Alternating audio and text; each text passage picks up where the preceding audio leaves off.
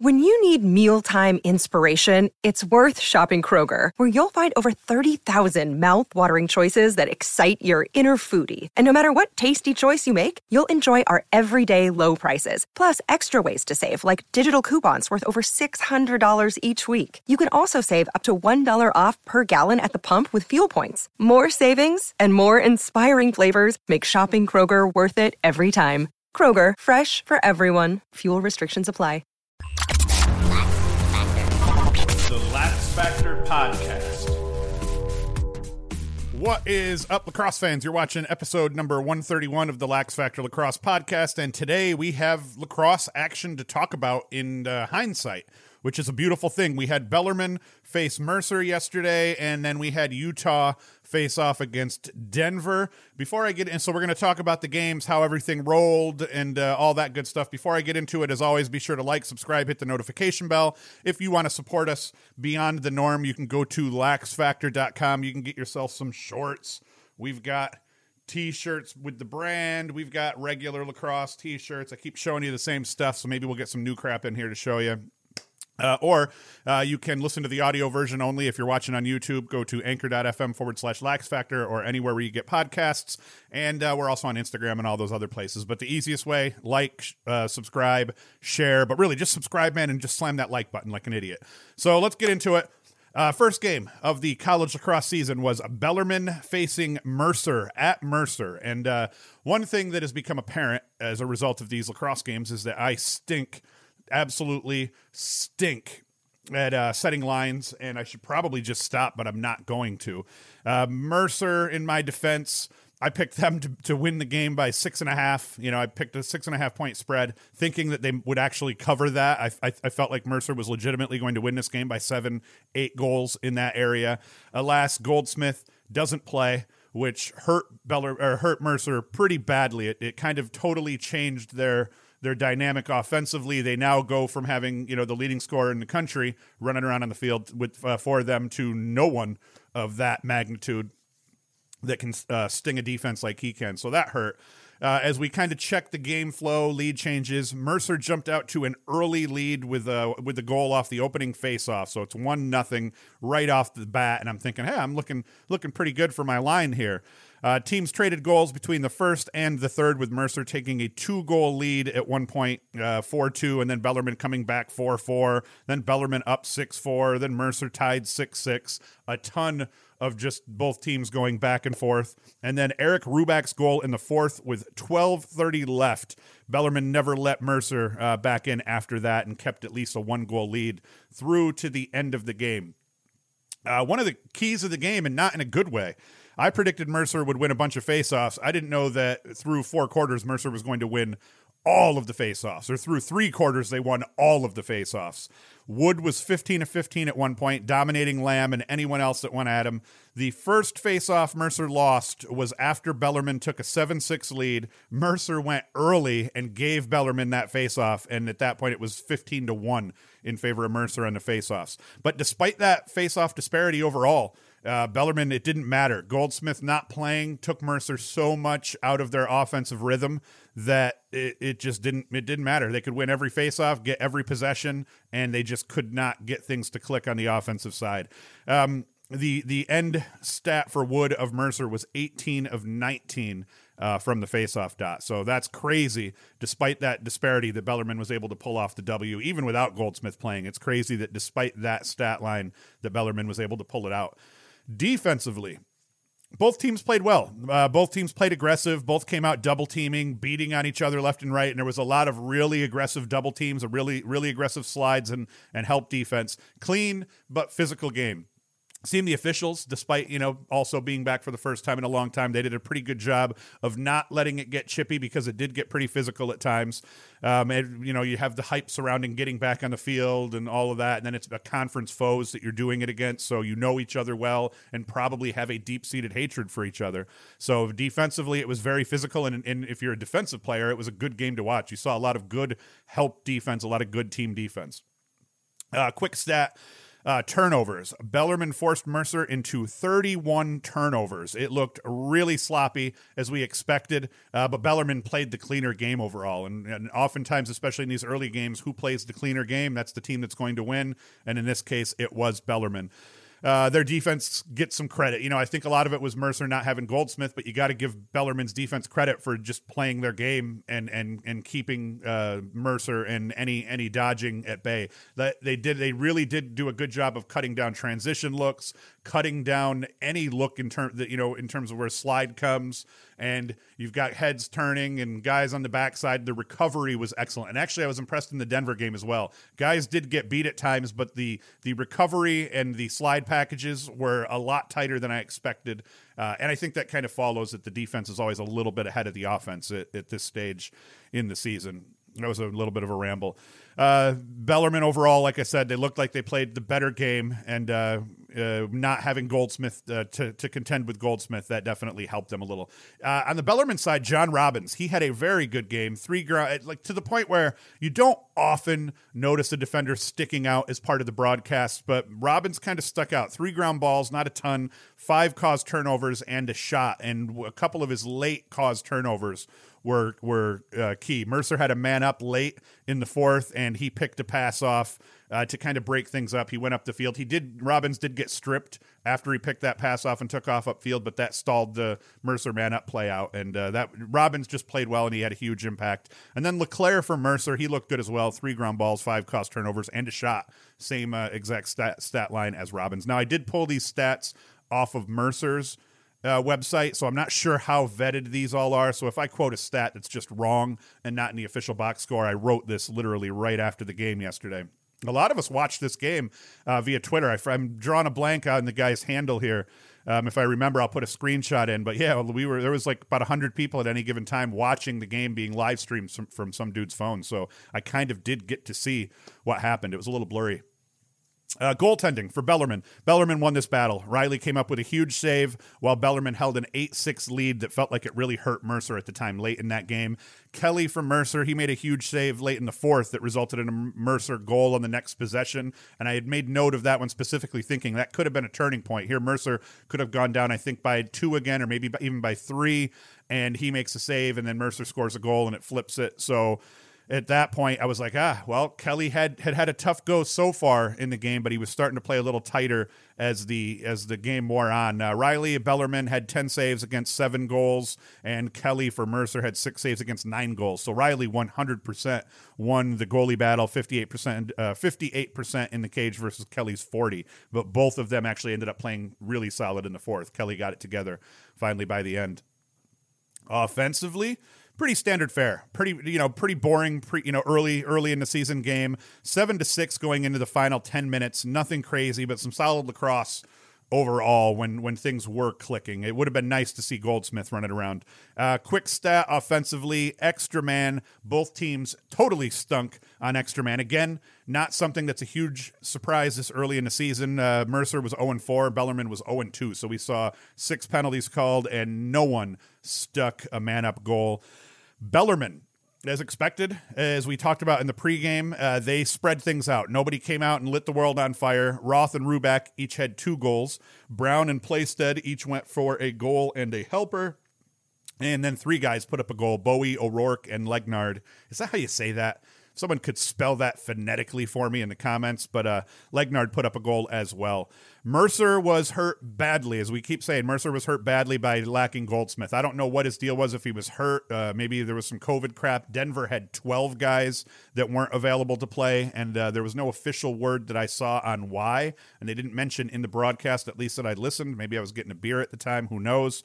But they were hurt badly. Stewart, though, played well. 2 goals, 2 assists. McCarthy, Rockefeller, Dooley, Marks, and Wood each put up a goal. So we talked about in the preview, the reason that Mercer was so good offensively was because you had Goldsmith drawing all the attention, and you had guys flanking him all over the field that could stick shots from outside, that could two-dodge, once Mercer draws a slide, and it was very apparent that Mercer just had a hard time getting things going without having Goldsmith. The close on this one, so I got to eat turds. I got to eat some turds on this. I totally butchered the prediction on the line on both games. I legit thought Mercer was going to put it on Bellarmine. I would have even said, without Goldsmith, they're probably still 2 or 3 goals better than Bellarmine. Not so. Bellarmine came out and played good. They made me eat my words, and I should just probably stop doing lines altogether. I stink so bad after today. I could certainly play the what-if game. I'm sure Mercer is playing the what-if game a little bit, at least in terms of just trying to fix their expectations and avoid some PTSD in the sense that they are not the team they thought they were. Certainly not without Goldsmith. But yeah, in the end, I stunk. Bellarmine played a great game. I would count that as an upset probably, but without Goldsmith, you don't know. I think Goldsmith is the handicap in that game. You take him away. These are 2 evenly matched teams that squared off and played a good game. I watch a lot of those mid-major games where the streams, especially because I watch a lot of those types of games usually during the week, during the season, because there's a lot of them up. So good game and all. Thank God that the dude from Twitter posted it, because as I was sitting here, my wife had come in the office at one point and she's looking at it. She's like, "What are you watching?" I was like, "This dude is doing God's work and he's live streaming this first game of the year that no one thought we were going to be able to watch." So I didn't have to suffer through watching someone posting notes on Twitter. So that was pretty interesting. Next game, Utah at Denver, and this one I picked a 9-goal victory. I predicted a 9-goal victory or more. I thought Denver was going to win by 10, 12 goals over Utah. Probably, I'm going to double down on this one. The Mercer one, I admit I got wrong. Minus you Goldsmith plays, who knows what happens. But with this one, I predicted a 9-goal spread. Denver was without 12 guys. We'll talk about that here, but in the end, Denver just had a hard time getting quality looks through the entire first half. And they did that last season a little bit. When I watched the Duke game and the North Carolina game, they looked very similar in terms of just their offensive struggles early. Took them a while to get into the flow. And by the time they got into the flow, they started looking like a good team come that third quarter where Tierney had shredded their asses in the locker room at halftime. And they came out and they did play a little bit more inspired. They just couldn't get shots off, just didn't click. That was it. So game flow, lead changes, how that rolled. Denver got off 10 shots in the first quarter to Utah's 6. Didn't do anything for him. It was Utah that struck first. A Zach Johns save led to a Jordan Hyde goal with 3:20 left in the first. So that was our first goal, was 3:20 deep into the first quarter. Denver didn't score again until their 15th shot. Ethan Walker found space down the left alley, got his hands free. Jordan Hyde scored in transition, and then Sammy Cambier with a long pole come up and stuck another transition goal.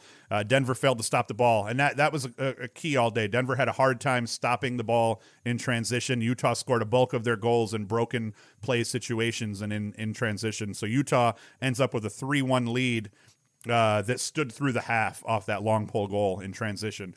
Jack Hanna scored 2 in a row just 4 minutes into the third quarter to get Denver back at 3s. The first was a snipe from the wing. The second was a sweep across the top. The slide didn't come. You can see Hanna kind of start to sweep across the top with his right hand. The slide almost comes, and you can see Hanna hesitate for a second, and then it doesn't come, and then Hanna just goes right down the alley, runs right by his guy, and sticks it. They traded goals from here. Utah. Oh, wait, hold on. Yep. Yeah. So second, blah, blah, blah. Yep. And then they traded goals. Utah, Bradbury scored. Then Morrill scored for Denver. Then Bradbury scored again. And then Walker scored for Denver. And then things were knotted up at 5s. Walker dodged up the left side and made me look dumb on that goal that tied it up at 5s. He dodged from X, came up. The adjacent slide did not come down to pinch him, and he just kept running past his guy and stuck one left-handed. I think it was over John's right shoulder. Made me look dumb, man. You're a Dodger now. Utah, they had a man-up opportunity to end the third. Thompson made a big save, got the ball out, and then Denver got themselves a lead, Morrill to Walker. So Thompson played a really good game. So I think that if he can continue to play like that, he's going to be that goalkeeper. And then he makes a huge save. Ball goes up in transition, hits Morrill kind of down the right wing, who hits Walker kind of trailing the play, and Walker just stings one from out top. So that was huge. Utah, that was off a man down. That was a man down goal. Utah was man up at the time when Thompson made that save and then got the ball up. So that was a huge swing right there for Denver to give them the lead. And then Morrill picked up another helper hitting Sullivan, and that gave Denver a 2-goal lead, and then they'd continue to answer. Every time Utah would get back to within a goal, Denver would score. I think Denver held a 3-goal lead late before Utah scored the 2 late at the end there to make things a little bit more interesting. Face-off X, I predicted that Denver was going to handle their business at the face-off dot. So the face-off battle was won by one of the teams, 12-8 overall. But it was a surprise that it was Utah that won that face-off battle, 12-8. Brams helped keep the game in reach for Utah over the third and fourth quarters by just winning faceoffs that normally you wouldn't have thought he would have won against how do I pronounce Stithakis? I always have a hard time pronouncing that name. Brams won 7 faceoffs to Denver's 1 over the third period, despite Denver outscoring Utah in that period 5-2. So imagine if Utah wasn't winning those faceoffs after each of those Denver goals, what would have happened to Utah? The wheels would have come off badly. So Brams deserves a lot of credit for keeping Denver at bay by winning faceoffs each time they scored a goal over that third quarter.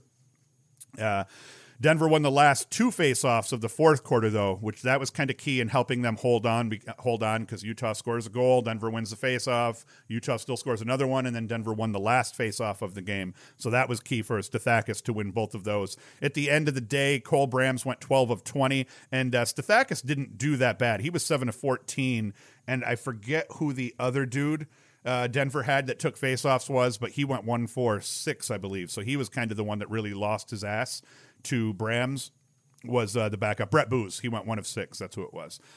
Defensively, both teams played well. I didn't look at either team defensively and think, oh, crap, they look like crap. Now, you got to give Utah credit because they played just good enough defense to totally take Denver out of their game. I think if you were to sit Tierney down, and he answered you honestly, he would probably tell you that his team pretty much just played so poorly on offense and had such terrible flow that they did that to themselves in the first half, and I would agree with that. I don't like to talk a team down that played really well, but the reality is Denver just looked like hot shit on the offensive side of the ball.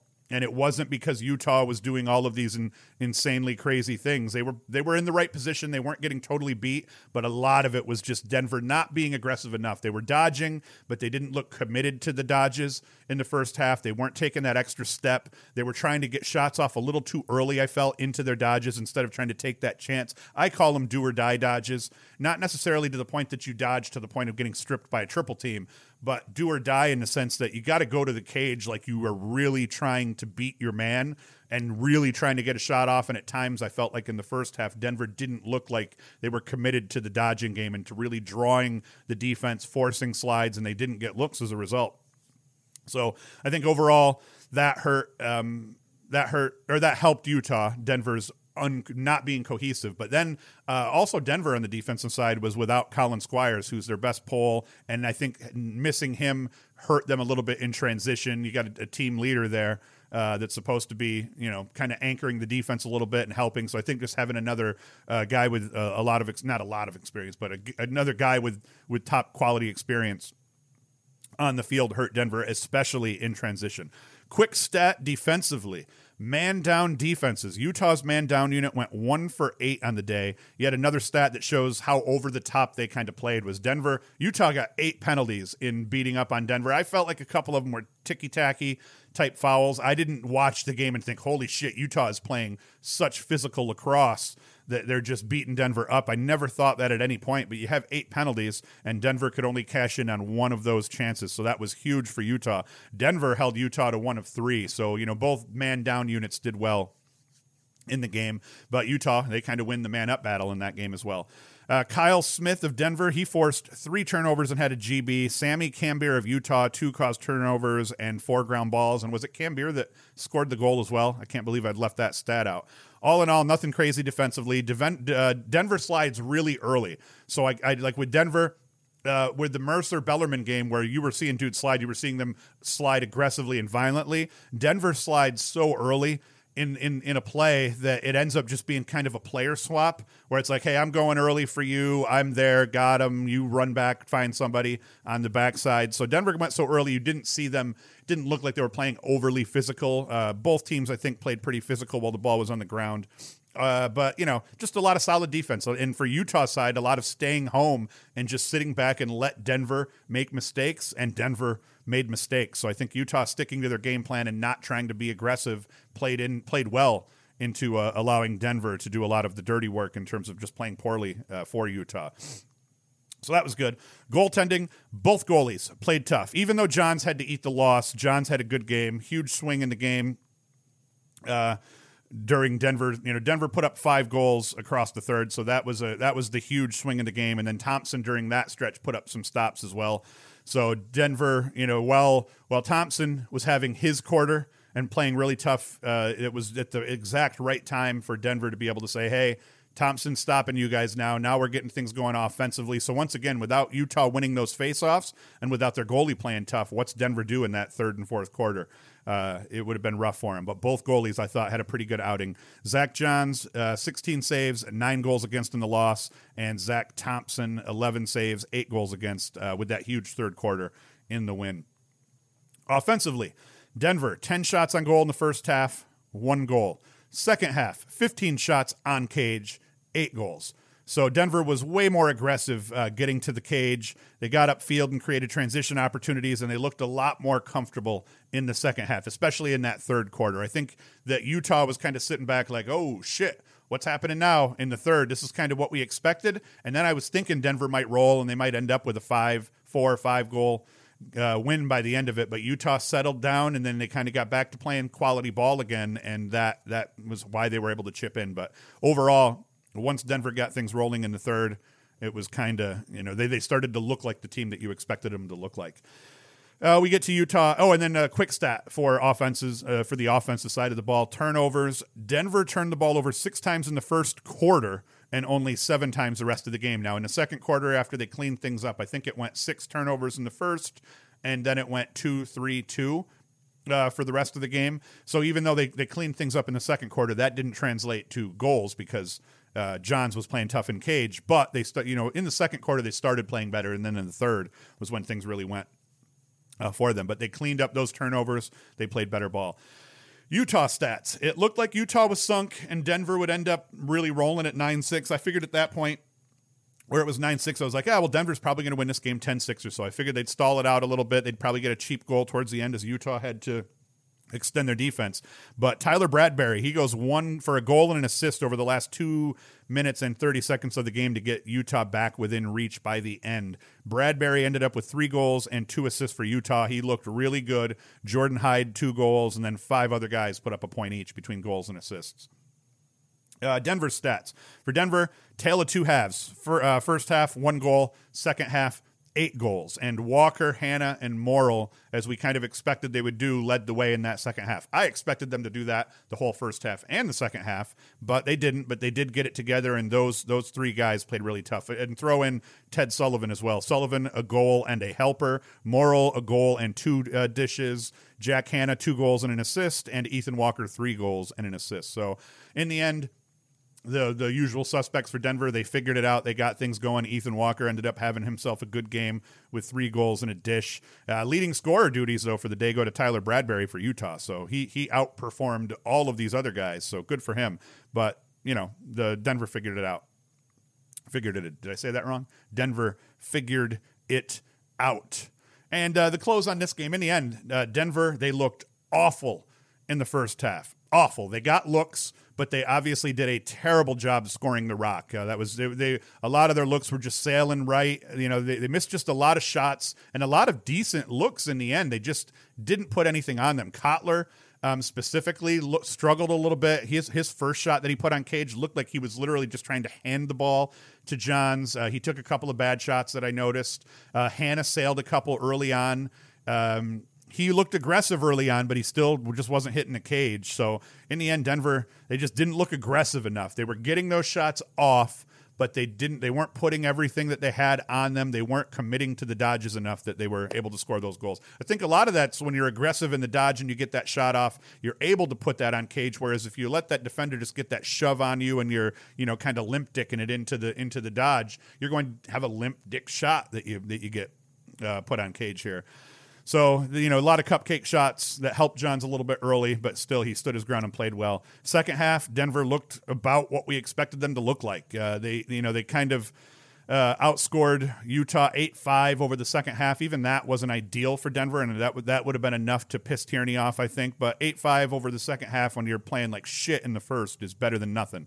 Had Denver been able to not give up those 2 goals late, things look better for Denver, and maybe Tierney's not quite as angry going into the locker room, but I bet you those dudes are going to be punished come Monday for the way that they played in this game. It's one of those deals as a coach. If you were to get Tierney's ear in an honest way, he would tell you straight up that we should have beat them by 10, and we didn't because we played like crap. You're not going to hear him say that publicly, though, because you don't want to take anything away from Utah, but I can. I have no ties to anybody, and I truly believe that, hey, hats off to Utah for coming out and playing just a balls-to-the-wall game on Saturday, but the reality is that Denver, I think if they play these guys 5 times, Denver wins by 6 goals 4 out of the 5 times, and this is the anomaly. And I think a couple of those times Denver wins by more.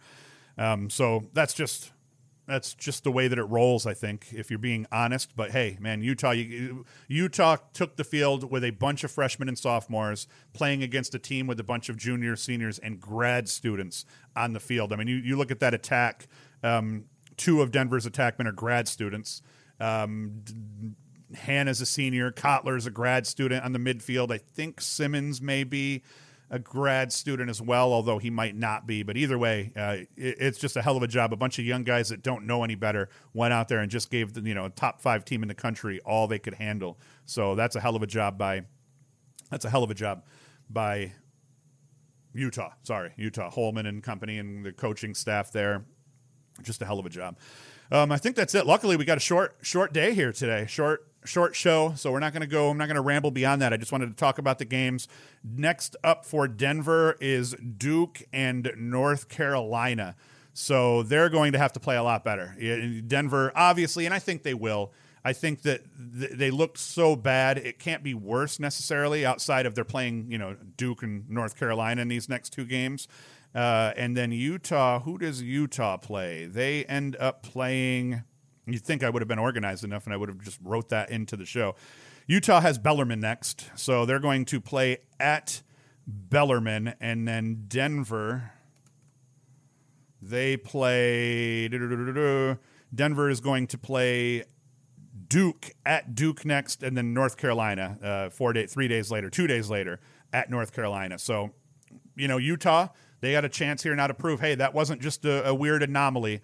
And I dare say to prove that they're as good as they looked on Saturday, they have to come out and beat Bellarmine. If they lose to Bellarmine, then we're just saying, okay, that was an anomaly and Denver just played like hot shit. If Utah wants to prove that they're for real, beat Bellarmine, and then we're going to be like, holy crap, what is Holman putting in their Gatorade out there? Because a team that young is going to take lumps.